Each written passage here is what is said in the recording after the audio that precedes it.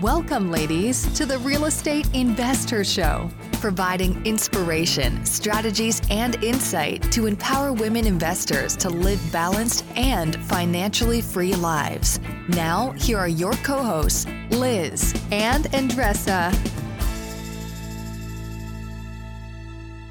We are so excited to share this episode with you. We interviewed Kelley on today's show. Such a great episode, right, Andressa? It is. She's just full of joy.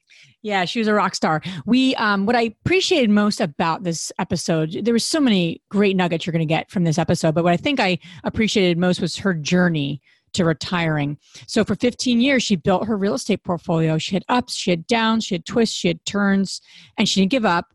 And on today's episode, we really get into her path and how she got to where, she is today, which is retired and, loving life and really building her real estate business.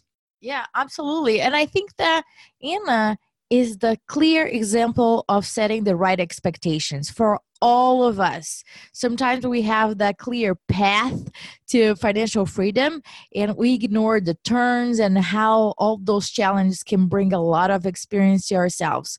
So you guys gonna listen through Anna's story. What can we all expect on our journey? Right now, her portfolio is evaluated in more than $12.5 million. So when we look at her, we think, oh my gosh, she's so lucky, right? She just closed on this 10, 15 unit apartment complex, and we ignore all her journey. So I'm so excited for you guys to listen to her journey and really get inspired and motivated to keep going. Enjoy the episode. Welcome back, ladies. This is Liz. And this is Andressa. Welcome back to the Real Estate Investor Show. We're so happy to have you all back on this week's episode. And we have Anna. Anna, welcome to the show. Thank you so much. I'm so happy to be here, ladies. Yeah, we're looking forward to jumping into your story. And Anna's got a lot to share with us. I have so many questions prepared because I'm really curious about so many things of her path. It's just really fascinating. So we're going to jump into that as we do in a moment. But Andressa and I always like to connect with all of you amazing women listening to this, supporting this community. We're just really appreciative of you being on this journey with all of us because we're really on a journey. Yeah. We're learning and growing, right, Andressa, every day. Yeah, it truly is. We do not have it all figured out. So with regards to just something to share with all of you, ladies listening, and just we'd like to share kind of tips or awarenesses or just something that was an aha for us personally, just because, just trying to share and support all of you. Something that's been coming up for us a lot, and I think I've shared this in other venues, is I'm on a journey of really creating more processes, systems and processes and documenting these things. And creating those standard operating procedures in our business. And which I know some of you know that I just absolutely love. No, I don't actually, but I know how important it is and I know the value of doing this. So anyway, I was talking with someone yesterday and people lately have been like, I want to help you. I want to be part of what you're doing. And so I had a call with a gentleman yesterday and he said, do you frequently ask questions? And I said, what do you mean? He's like, an investor comes, they want to invest with you guys. You're doing this and that. And I'm like, that's a great idea. And it was so funny because I stepped away from that conversation and I'm like, here we've been in business for over 10 years, right? And the thought of frequently asked questions, think about the frequently asked questions. If you have an investor that comes to you, there's the same questions, right? What's your experience? What's your general, return? What happens X, Y, and Z? Can I invest with my IRA? It's the same questions. And I'm like, what a moron, right? We never thought to put this together, but it's so important. So I share this with all of you, not just because I feel like a moron that we didn't have this, but we're putting it together. I share this with all of you because if you don't have a track record, a documented track record, whether it's small, whether it's large, but written down and frequently asked questions that you can give to investors, you can give to people that want to partner with you, you can give to people that really want to work with you. It's so important. And even if it's not investors, say it's other customers, so to speak, for your own business. Have those things where it's you can cut down on your time and cut down on, answering the same things for people. So I just thought that was a great point and I'm working towards it. And just at first, I'm like, what a moron, I didn't think of this, But anyway. You can even think about, for example, for the folks that are rehabbing or building, right? I'm all about the scope of work, the finishes, because again, the GCs and the subcontractors are going to ask very similar questions. Same questions, okay? And unless you are doing a custom property where you really need to put different designs into it. Yep.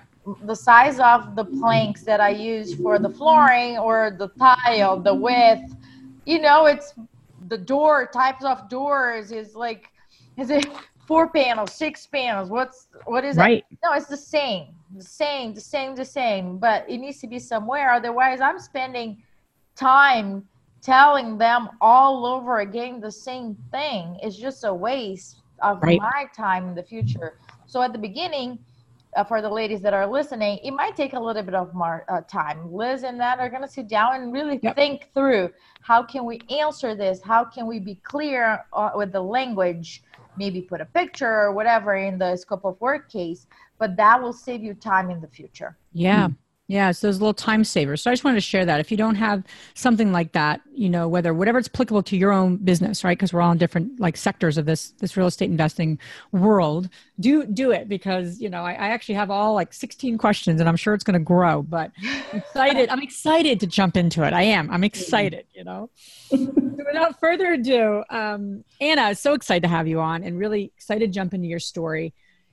And as we do with all of the amazing, amazing women we have on this podcast, and we're so, so grateful for, is, what propelled you to get involved in real estate investing? I know you've been at it for some time, and I just would love to hear your story, how you started, where you are today, and then we'll kind of take it from there. Sure. So way back about 25 years ago, I was working for Bank of America and going through all of the financial advisor training and getting on my licenses. And I had the wealthiest clients at Bank of America in our portfolio as their relationship manager. And we were, trained to tell them to invest in stocks, bonds, and mutual funds and get these great returns. And I had several of them, obviously much older than me, just kind of laugh and say, we make much more than that in our real estate investments. And so even 25 years ago, I thought, I know what to do with money once I have it, but I don't know how to get it. But I think I need to invest in real estate. And so it just piqued my interest to start thinking about real estate. And so the first property that I bought was just a condo. Instead of renting an expensive apartment in Houston, I decided to buy a condominium to live in. And then I bought a house in a up and coming development, hoping to make a bunch of money, to live in. And then after I had my first child in 2003, all of the Flip This House shows started to come out on TV.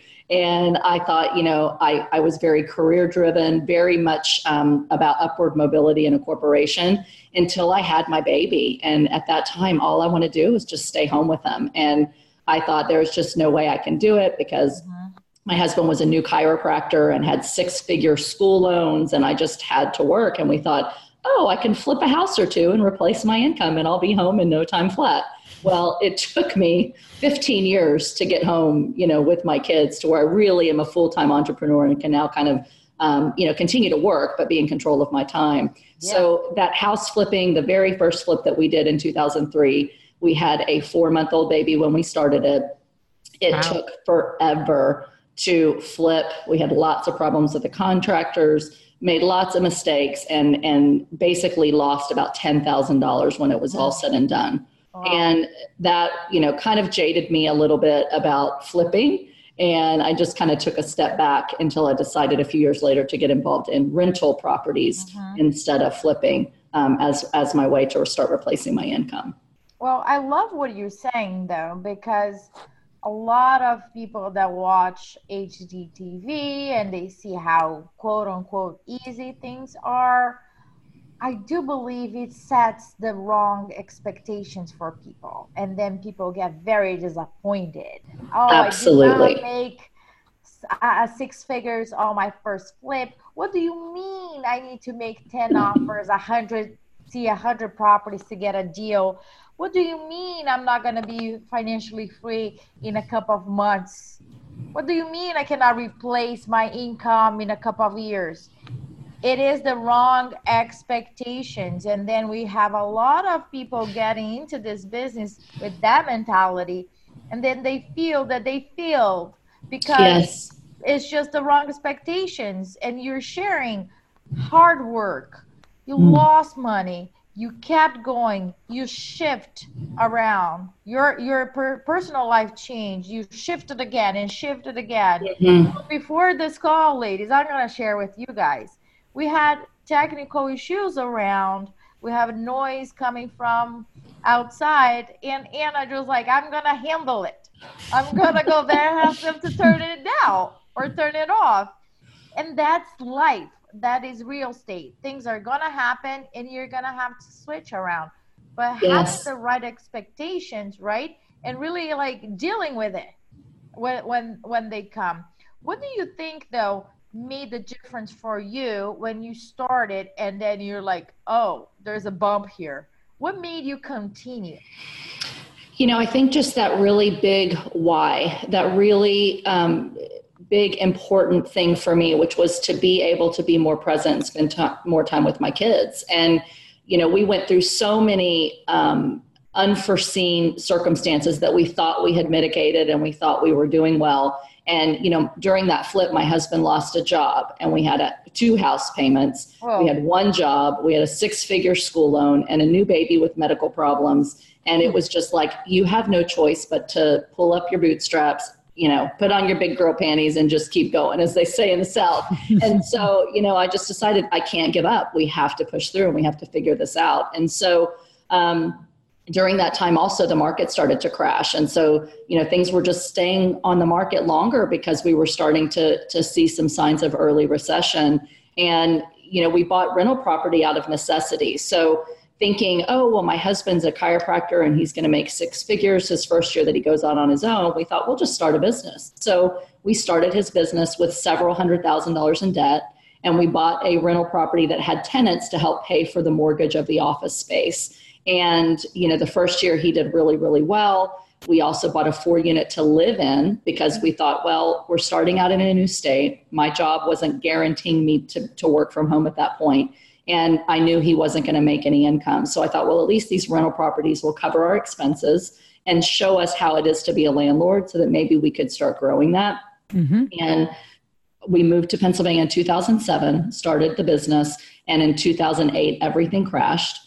I worked for AIG Life Insurance Company, which almost completely went under during the financial crisis. And my hopes and dreams of making a lot of money in real estate and being home with my babies literally slipped out before my eyes because I was losing my job, maybe losing our properties.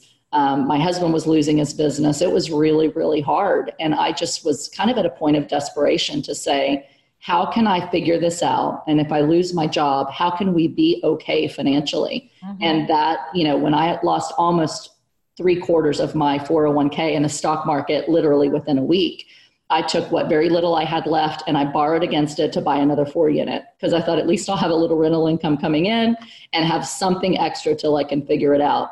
So I really started investing in rental properties out of necessity and just as a way to survive and figure out a way to, eventually be home. But there's so many unforeseen circumstances that happen with the market and the economy and then with healthcare that we really could not have expected. So we started off with so many rough situations that it just taught me to be resilient and to never give up and to continue to push through and figure out a different way to be home with my kids. And so there's been lots and lots of ups and downs, but it pays off when you just stick to it and figure it out. Yeah, absolutely, Anna. And, I feel like a lot of people don't talk about those things enough, right? There's so many people who talk about all the good things they're doing. And hey, believe me, I like talking about things, wins we have, who doesn't, right? But quite honestly, people learn more when you talk about the things that don't go well, and there are so many things that don't go well in this business. Yes. So I'm curious though for you. So you're buying a couple 4 units, the market crashes. You're not in flips. You're doing the rent. You're building a rental portfolio. So tell us a little bit about those next ups and downs, and then how you kind of transitioned to building the portfolio you have today. And you're involved with some really, really large multifamilies. So I'm really curious about that path because there's so many secrets and nuggets I think there, that the women listening can pick up on. Sure. So as I mentioned, I had bought another 4 units. So I had 12 units in 2008, 2009. And at that point, I started reading books about real estate and how to raise values of properties and raise values of multi-units. And so I knew kind of small multis was my sweet spot because not a whole lot of people were buying them up in our area. People were still trying to flip or do, cash for keys and short sales or buying big multis. And we literally not only had no money, but we had negative several $100,000 of business debt. So it was very difficult to get financing. And I had attended a large seminar put on by some REI organizations on how to make money in big apartment buildings. I hired a coach and it turned out she was a fraud. She's ended up in prison since then, but it really jaded, a whole nother story, really jaded me from working with other partners and doing anything with what I felt were people that were just crooked in real estate. And so for a couple of years, I honestly just was in kind of a funk.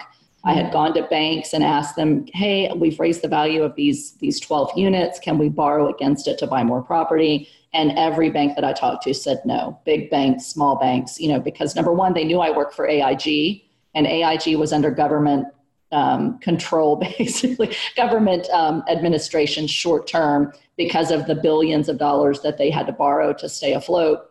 And so they knew my husband's business was in the negative. I worked for a company that was maybe going to go under and didn't have any money and was negative. So I was very unattractive to banks. And so for a couple of years, I just focused on, raising my kids, helping my husband's business stay afloat, and continuing to fix up our own 12 units. As they moved out, we'd make them nice, we'd raise the rents, and at least focused on making more with those than I did buying more property. So eventually I was kind of burnt out. I was working for the last 12 years, really, between my husband's business and our rentals and my 4 kids and my job, 70, 80 hours a week, nonstop, almost all year long. And I just was at a breaking point, to be honest with you. Like, I just can't do this anymore. I got to figure out a way to give up the job and to do real estate. So I started going to some meetup groups and reading some books on creative financing and decided to get back in it. And the very first meetup group that I went back to, I met an investor who stood up and said, hey, I've got a 3-unit property for sale in the town that I'm in. And I walked up to him after and said, hey, would you be interested in owner financing? So I had read all about how to do it, but I had never done it. And I didn't have the confidence that I could actually convince somebody to owner finance. But we met for lunch the next day, looked at the property, and we struck up a deal. And that one deal 5 years ago was enough to give me the confidence that, I don't need the banks. I don't have to work with other people, which was a mistake in that mindset at the time. That's where I was at the time. And I can just start going after and targeting off-market 4-unit buildings from owners and try to buy them on owner financing. And I got 3 more 4 units in about a 3-month period from that point. And then I was off to the races. So a couple of things there. I really want to dive into owner financing because I don't think that gets talked about enough as a great strategy. Before we go there, though, I think I want to just dissect what you did at that meeting, because not only did you educate yourself prior, right? So you were educating yourself. I love that you said, and I think women, ladies listen to what she did. She knew where she was. Okay, I have 12 units. I'm not ready yet to go and buy anything else, but I can make what I have better. Yeah. I can make them more efficient. I can get them top because quite honestly, most people just want to look to something else and they don't focus on what they have, making that better. So I love that. I love that you said that and you did that in that mindset. And then you said, I educated myself on creative financing. And then I'm at a meeting and a guy gets up, says what he said, and you're like, this is a great opportunity. And then you went up to him. So ladies listening, you're going to get a nudge. There's going to be things that come up and go, this is a nudge. Listen to that, act on it, because you don't know if the next meeting that guy may not even be there. Who knows? Absolutely. So you trusted your instinct. You knew enough to explore it, and you struck up a deal. And then that really gave you that's a simple process, but it's a hard process and a powerful process. Yes. So that's awesome. Kudos to you. I love that. Thank you. And Liz, I learned so much from that too, because I just kind of did it. And even though I had confidence in myself in the corporate world, and I had confidence in myself, in general, always trying to take on things that were over my experience level. When it came to that and to real estate, I just never really thought, I don't have any money. I've got a lot of debt. I don't have a lot of experience. Who in the world's going to trust me? The banks weren't, so I didn't have that confidence. And I kind of told myself, you know what, you can do this. You've done many things that were far beyond what you thought you could do. Just do it. And worst case, someone says no. And since he said yes, it really just boosted my confidence to where now I'm always fearful of the next level thing, my next big multi-level. I was scared to do it. Sure. But when you just push through and you say, you know what, I'm stronger than I think I am. I'm smarter than I think I am. I'm just going to put myself out there, be honest and real with where I am and what I'm looking for. And every time doors open now, I walk in that path and I just step up and I try. And 9 times out of 10, it's successful. And so I've just learned, push yourself, do what you're not comfortable with, and you will get further. And you just got to get creative and confident. I love that. And for the women listening too around owner financing, we hear a lot about different creative strategies, but tell us a little bit about that. I mean, break that down for us, because I think that's a great strategy that doesn't get talked enough, out there. And I think it could really work well depending on the market and depending on, what the motivation of the seller. So if you don't mind, share with us a little bit about how that process unfolded. Sure. So one of the things that I had read a lot about, and I really understood to some extent because of my former career as a private banker, is that a lot of times when owners have owned a rental property for a long time, they're going to have a very large capital gain tax that they have to pay on that property. And the rate varies depending on, the tax code at the time. But a lot of these retiring landlords, they love the idea of an income coming in. They just don't want to have to handle tenants and toilets and tubs and, their buildings are starting to age because a lot of times they've owned them, 20, 30 years, and they know that they're going to have to put a lot of money in them if they want to get top dollar, and they're going to pay a big tax hit. And so I knew that was kind of the motivation for any seller. And the gentleman that stood up and offered his property for sale, he was retiring and he was older. And he said he had a couple of properties and he was going to keep the singles that were easy, but wanted to kind of get rid of these. And I also knew there was opportunity in this building for me to make it worth a lot more money, to add a unit, to fix them up. And so I thought, I'm not as concerned about price as I am with terms, because I couldn't get a bank loan at that point. And I just thought, listen, I'll talk to the guy and say, what's your motivation for selling? And he was retiring. And I asked, how long have you owned the building? And do you know what you're going to do with the money? And how are you going to pay the tax, the taxes? And so in talking about that, he really didn't know how he was going to pay the taxes. He really didn't want to have to pay the taxes. And he didn't care so much about cash up front. And he knew when he reinvested it, he wasn't going to make very much money because it was 5 years ago. And obviously CD and savings rates were really low. So I said, have you ever considered owner financing?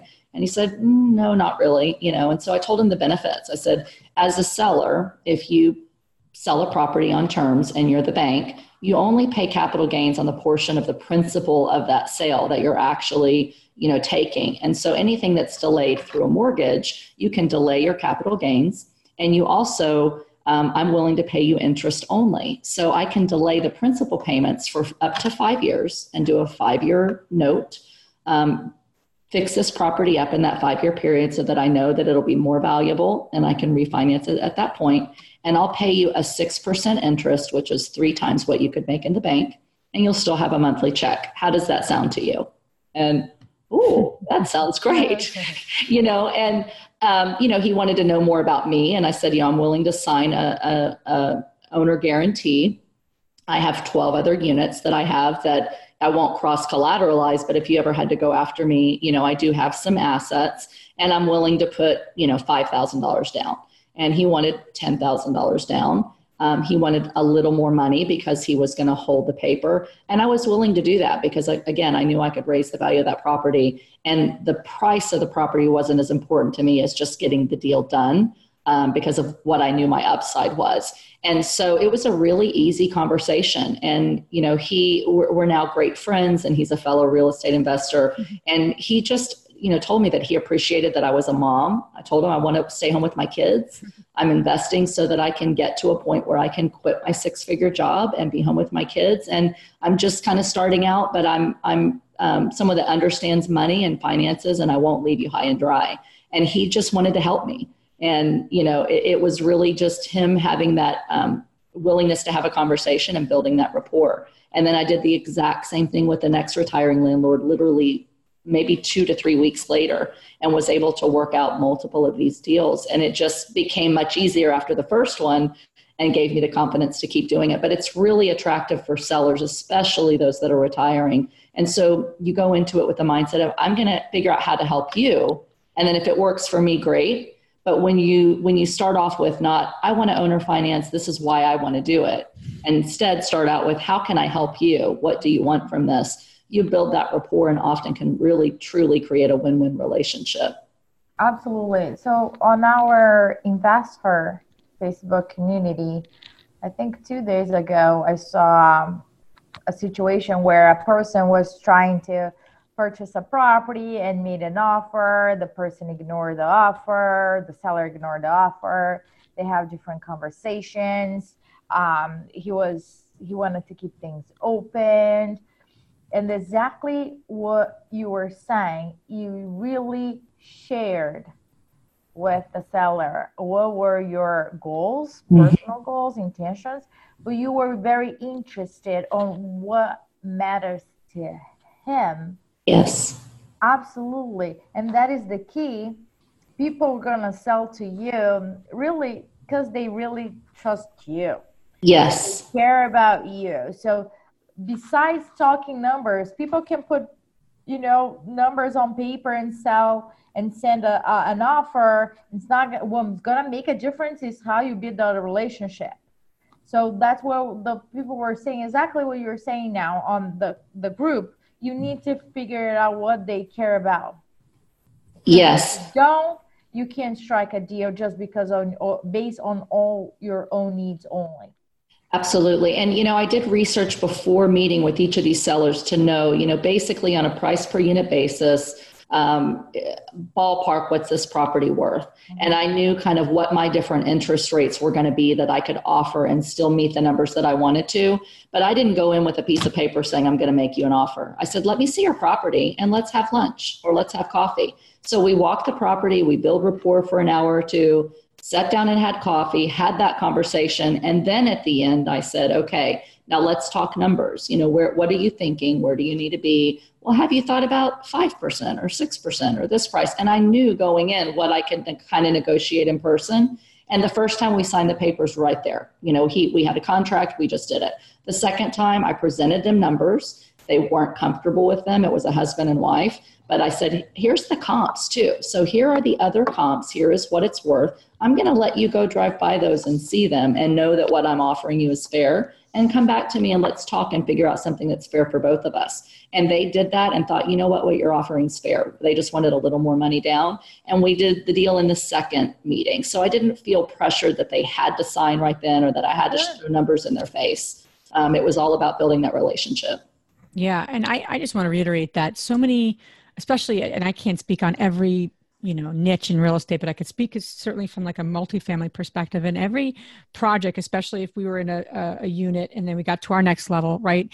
And then we said, it's always done through a handshake, face-to-face with the owner approach, exactly what you're saying, Anna. And I think so many people hear all these different education and just send in 20 offers. And I mean, when it really comes down to negotiating and working through numbers, like you were saying, do you take 5%? It's exactly the conversations that we've also had with sellers, and then you strike up a deal, or just, okay, this isn't going to work. But when you get to that point where you're thinking, should I, send in an offer or meet with them? Meet with them. Yes. Because that's really where you're going to be able to negotiate and massage the numbers and figure out if it's a win-win. And maybe not on 100 properties, but if it's something that's of value to you, like it sounds like you were saying, Anna, I think it just gets dismissed a lot in this business, and people just just send in your offers from your pajamas. I'm like, well, when you're really in certain, especially multifamily, I don't know about the folks listening, but in my experience, it's always done face-to-face when it really comes down to it, especially as you're increasing that, size portfolio. Yes. And I think especially for women, since, we cater really to women and we want to help other women.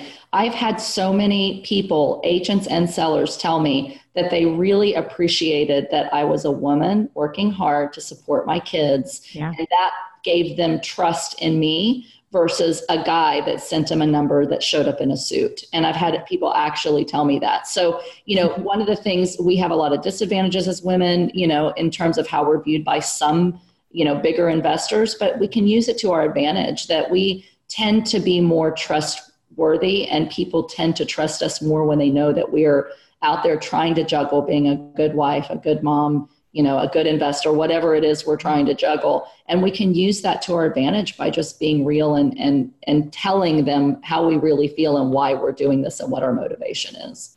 Awesome. Absolutely. And, fast forwarding years down the road, you are now doing syndication deals, you're investing, you're putting your eggs in different baskets. Yes. And sometimes we have this path that people say, oh, first you wholesale, and then you flip, and then you buy your first rental, and then like this linear road that is just like, oh, this is the only path. Yes. So, drives me crazy. It's crazy, right? So tell me how your path, how your map looks like right now in terms of how you're diversifying it and why. Sure. So again, going back to just my training as a financial advisor many years ago, I really, it was grilled into me to really focus all of your investments on having a few different buckets. So diversification in general, you want things that are going to weather every kind of economy and all of the unknown things that we don't know are going to happen. And so, all of us want some income. Most people start getting into real estate because they want some income. You also want things that are going to grow in value, ideally over time. And you also want to protect the money that you have earned. And very few people really focus on talking about asset preservation. Mm-hmm. And so real estate in general, especially residential real estate, and I say residential meaning where people live, whether it's a commercial asset or a small property, doesn't matter. But people always need a place to live. And so typically in real estate, if you buy in the right areas with good school districts and that are going to go up in value, they're going to meet all of those buckets. They're going to give you the income, they're going to give you the growth, and they're going to give you that asset preservation.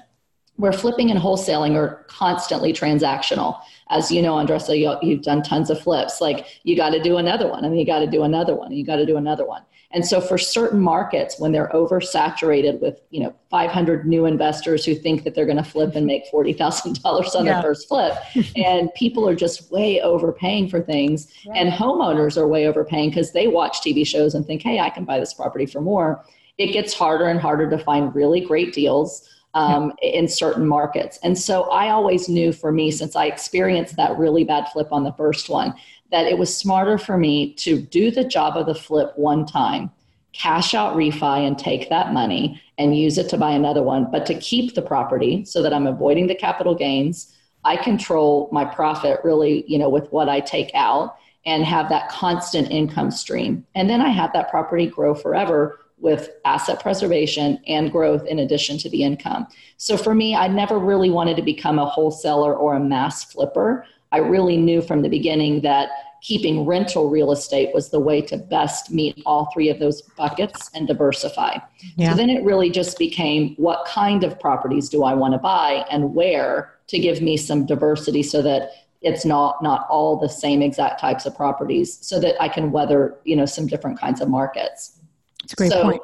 That was my main, reason that I didn't try to jump in and do all these different things. Now, within residential real estate, I do believe in having a different types of properties. So I do hold single family homes. I like single family homes because they tend to go up in value more over time. The tenants tend to be much lower maintenance. So they stay 3 to 5 years, they'll mow their own lawn, they do their own snow removal. And so they're easy properties to self-manage. Where the 4 units are a little harder, the tenants fight with each other over parking spots and, snow, all kinds of things. Noise, and, you're dealing with more people that are closer. So you're dealing with more people headaches. But those properties cash flow so much better than a single family home. So that, I believe strongly in that. Then the larger multifamily buildings are much more passive eventually, because you can afford on-site property managers and on-site maintenance. And so my trajectory was, in the beginning, I had no money and I didn't really have time, but I made time. And as you buy more and more properties that you can keep in your own portfolio and can bank on that income, then you can afford to start investing in larger properties that are going to be more of a money commitment, but less of a time commitment. And so while I'm really focused on the larger multifamily now with partners and bringing in other investors to experience the great things about real estate, I will always continue to buy smaller properties in my own portfolio that are really my bucket for long-term income and long-term wealth, that I don't have to be dependent on when a partner wants to sell the building. They're going to be there for the long term. Yeah, no, absolutely. And I love what you said about just that mix of time and money, because real estate takes both. It may not take both of yours all the time, but, trying to really navigate that. And, I also love what you said about the whole, and Justin and I were literally just talking about this because we're planning out future minisodes. So as we interview women, we also have once a month, we do a minisode, 10-minute, episode just on something that we've experienced or something that we want to share with our listeners. And something that gets talked a lot about. I asked I was at a meeting the other day, all men. I was like, come on, one woman, can you come, please? But anyway, I was talking to a really good group of guys. And one guy's like, yeah, I'm gonna wholesale and flip for a few months, make about $100,000, and then put that $100,000 into a rental property. That's what I'm gonna do. I'm like, and I don't want to dismiss people's dreams, and I'm like, God bless you. Awesome. You, Santa and the honey bunny are going What's to that? be together. Yeah. What's that? You, Santa Claus, and the honey. And I but hear us, ladies, like the women listening, wholesaling is a business in and of itself. Flipping is a business in and of itself. These are not easy things to just on a whim make $100,000 and then just put into a rental. Like, I don't know many people who have done it like that. Maybe after like the first, and there are people, please, there are exceptions to this rule, but I would be cautious if you want to get into rentals. Exactly what Anna just said so eloquently on the strategies and preserving wealth and adding value, pulling out money, doing it over and over again. I love that approach. And it's a very common, successful approach of people who are doing well in the space. Then go buy rental properties, figure out how to get into rental properties. Anna did. She didn't have the, you just said, I lost money in my first flip. I didn't have the money. You did some creative financing and boom, now you're into really large multis and so I encourage you ladies, figure out what you want and don't get into other things so that you can go get into something else. Right. Because you'll burn out. Yeah.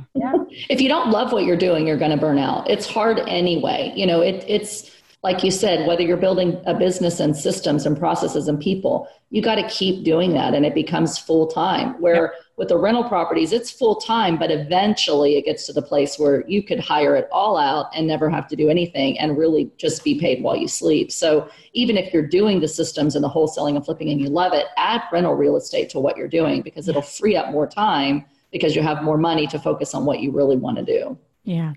Yeah. And I love that. There are so many ways to kind of slice and dice this. You've four children, correct? Yes. Yeah. And you have your husband. And so as you've navigated, now you're full-time in doing this and you're a full-time entrepreneur.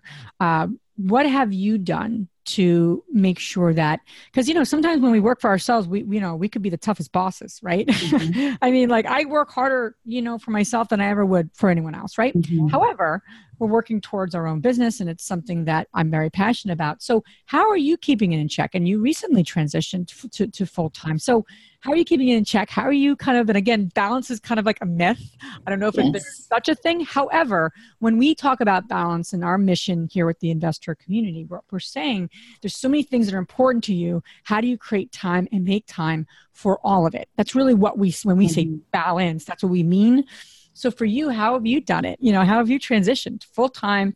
Your kids are getting, they need your husband. I know you've been married a long time, so that needs nourishing, right? It doesn't just one and done. You got to keep working on that too. So how do you do it all? I want to start out with saying that I think all of us struggle with this, no matter how much you seem to have it together. There is no such thing as constant balance and always doing it well. And, there are truly in 12 years of starting a business in real estate, I might spend a year where I'm 100% focused on, I'm going to lose weight. I've got a trainer. I'm at the gym and hubby has to get the kids ready for school. and they show up to school in nightgowns and without their hair brushed, and their homework is left everywhere. And, I'm on the school board, and literally I'm getting calls that my kids are there in a nightgown. Like, it was humiliating. Oh my gosh. I'm like, you know what? This year I'm committed to my health. I'm going to be in the gym, and they'll figure it out and they'll live. And so I've learned to just not let myself be as embarrassed that my house isn't always clean, and then my kids show up at school with, green panties and a white nightgown and, things like that. That is just the reality of life. And so I used to be really hard on myself and try to be the perfect mom and the perfect wife and the perfect friend. And it's just not possible. And so that doesn't mean that we don't still strive. I try to at least every morning get up and have my cup of coffee, spend some time in prayer and in the Bible, and just kind of get my head right. And then it's like nose to the grindstone nonstop. And I'm always with my kids, but I'm not always fully present, which is something that really drove me retiring, this last May. Was I am doing well in business, and I've done, with all of that, and they're great kids and we're always with them. But it was really important to me for two things. One, to get my own health balance back and to really have time every single day to get to the gym after they're in school, but before, I'm done for the day. Because they're all in sports every single day of the week. All four of my kids are in sports. So evenings are, for working out, are out. Lunch breaks are running business errands like post office and banks and all of that stuff. So now that I've retired, I'm really much more, it's really important to me that I make myself first thing in the morning, have my devotions, go to the gym, and spend time meal prepping before I start business. And so I'm committed to doing that now, but I really wasn't able to before. And so my balance in the past has been up and down. I'm really great at one thing, and then the next year I'm like really focused on something different, and then the other things kind of fall apart. So I just say, don't beat yourself up. Have a personal goal, have a family goal, have your business stuff. And if you can get, 2 of those things done every day, then your kids are going to be fine. You're going to be fine. Just do the best you can and do better each time. But the reality is you cannot be perfect, and you just have to let go of that idea that you have to be the perfect everything. Amen. Yeah. Amen. Cause us women, I think, I don't know why, somewhere along the women memo, we got the women memo that said you need to be perfect. Like, I'm not sure where that started, but I know so many women that struggle with that. It's hard for me to think about women who don't struggle with that, to be honest with you. And those who don't, like, God bless them. Like, they should be just us all, because I have no idea. Like, they only exist on Facebook, Liz. Exactly. Instagram, Facebook. That is the truth. I always say, like, I went to the pool yesterday, and I'm looking around, and all these little girls, like, their hair is like perfectly done. And I look at my daughter, and she looks like just this hot mess, right? Her hair is all over the place. She always just looks like she's got food on her. Her bathing suit really doesn't fit her. I'm like, is that like an 18-month bathing suit? And I look at the tag. It's not even 2T. The poor kid was wearing an 18-month, and she's 2 years old. I'm like, I should get rid of that bathing suit because her body is about to pop out of it. And I'm like, I just laugh versus like, I'm a horrible mom, Yeah. But anyway, I love your story, Anna. We got to have part 2 here, because you just got so many words of wisdom. Get you back on a multifamily. I really wanted to go there. We didn't get a chance to go there as much as we wanted to. But where can the ladies listening learn more about all the amazing things you're up to? I know you're growing your business, and just how can they learn more about what you're up to and connect? Sure. So I have a website, which is reimom.com, that you can find me on, or on Facebook. It's Anna REI Mom Kelley, Kelley, and you can find me there. I also have a book that I was recently a part of called Resilience, Turning Your Setback into a Comeback. And I really highly recommend that book. You can contact me for a copy, or in fact, if any listeners that want it, I'll send it to you for free if you just send me your address. And otherwise, you can find that on Amazon as well. Wow, that's a really nice offer there. So all they need to do is send you their address? Sure, that sounds great. All right. Awesome. Well, thank you again so much, Anna, for being on our show and just, living life on your terms. I love your path. Love I just cannot wait to hear all the great things you're going to be working on and doing and everything. So thanks for being on our show. Thanks for sharing your wisdom with the women listening. Thank you so much. It was my honor and my pleasure, and I'd love to do it again. If you enjoyed this podcast and want to receive updates on our next interviews, go to our website, therealestateinvestor.com. There, you can subscribe to our show, become part of our investor community, and get updates on upcoming episodes. If you like our show, please share it with other women who would benefit. And don't forget to leave us a rating on iTunes. We'd really appreciate it. And as always, we encourage you to take one action as a result of today's show and put it into motion so you can live both a financially free and balanced life. Thanks for spending time with us. Ciao.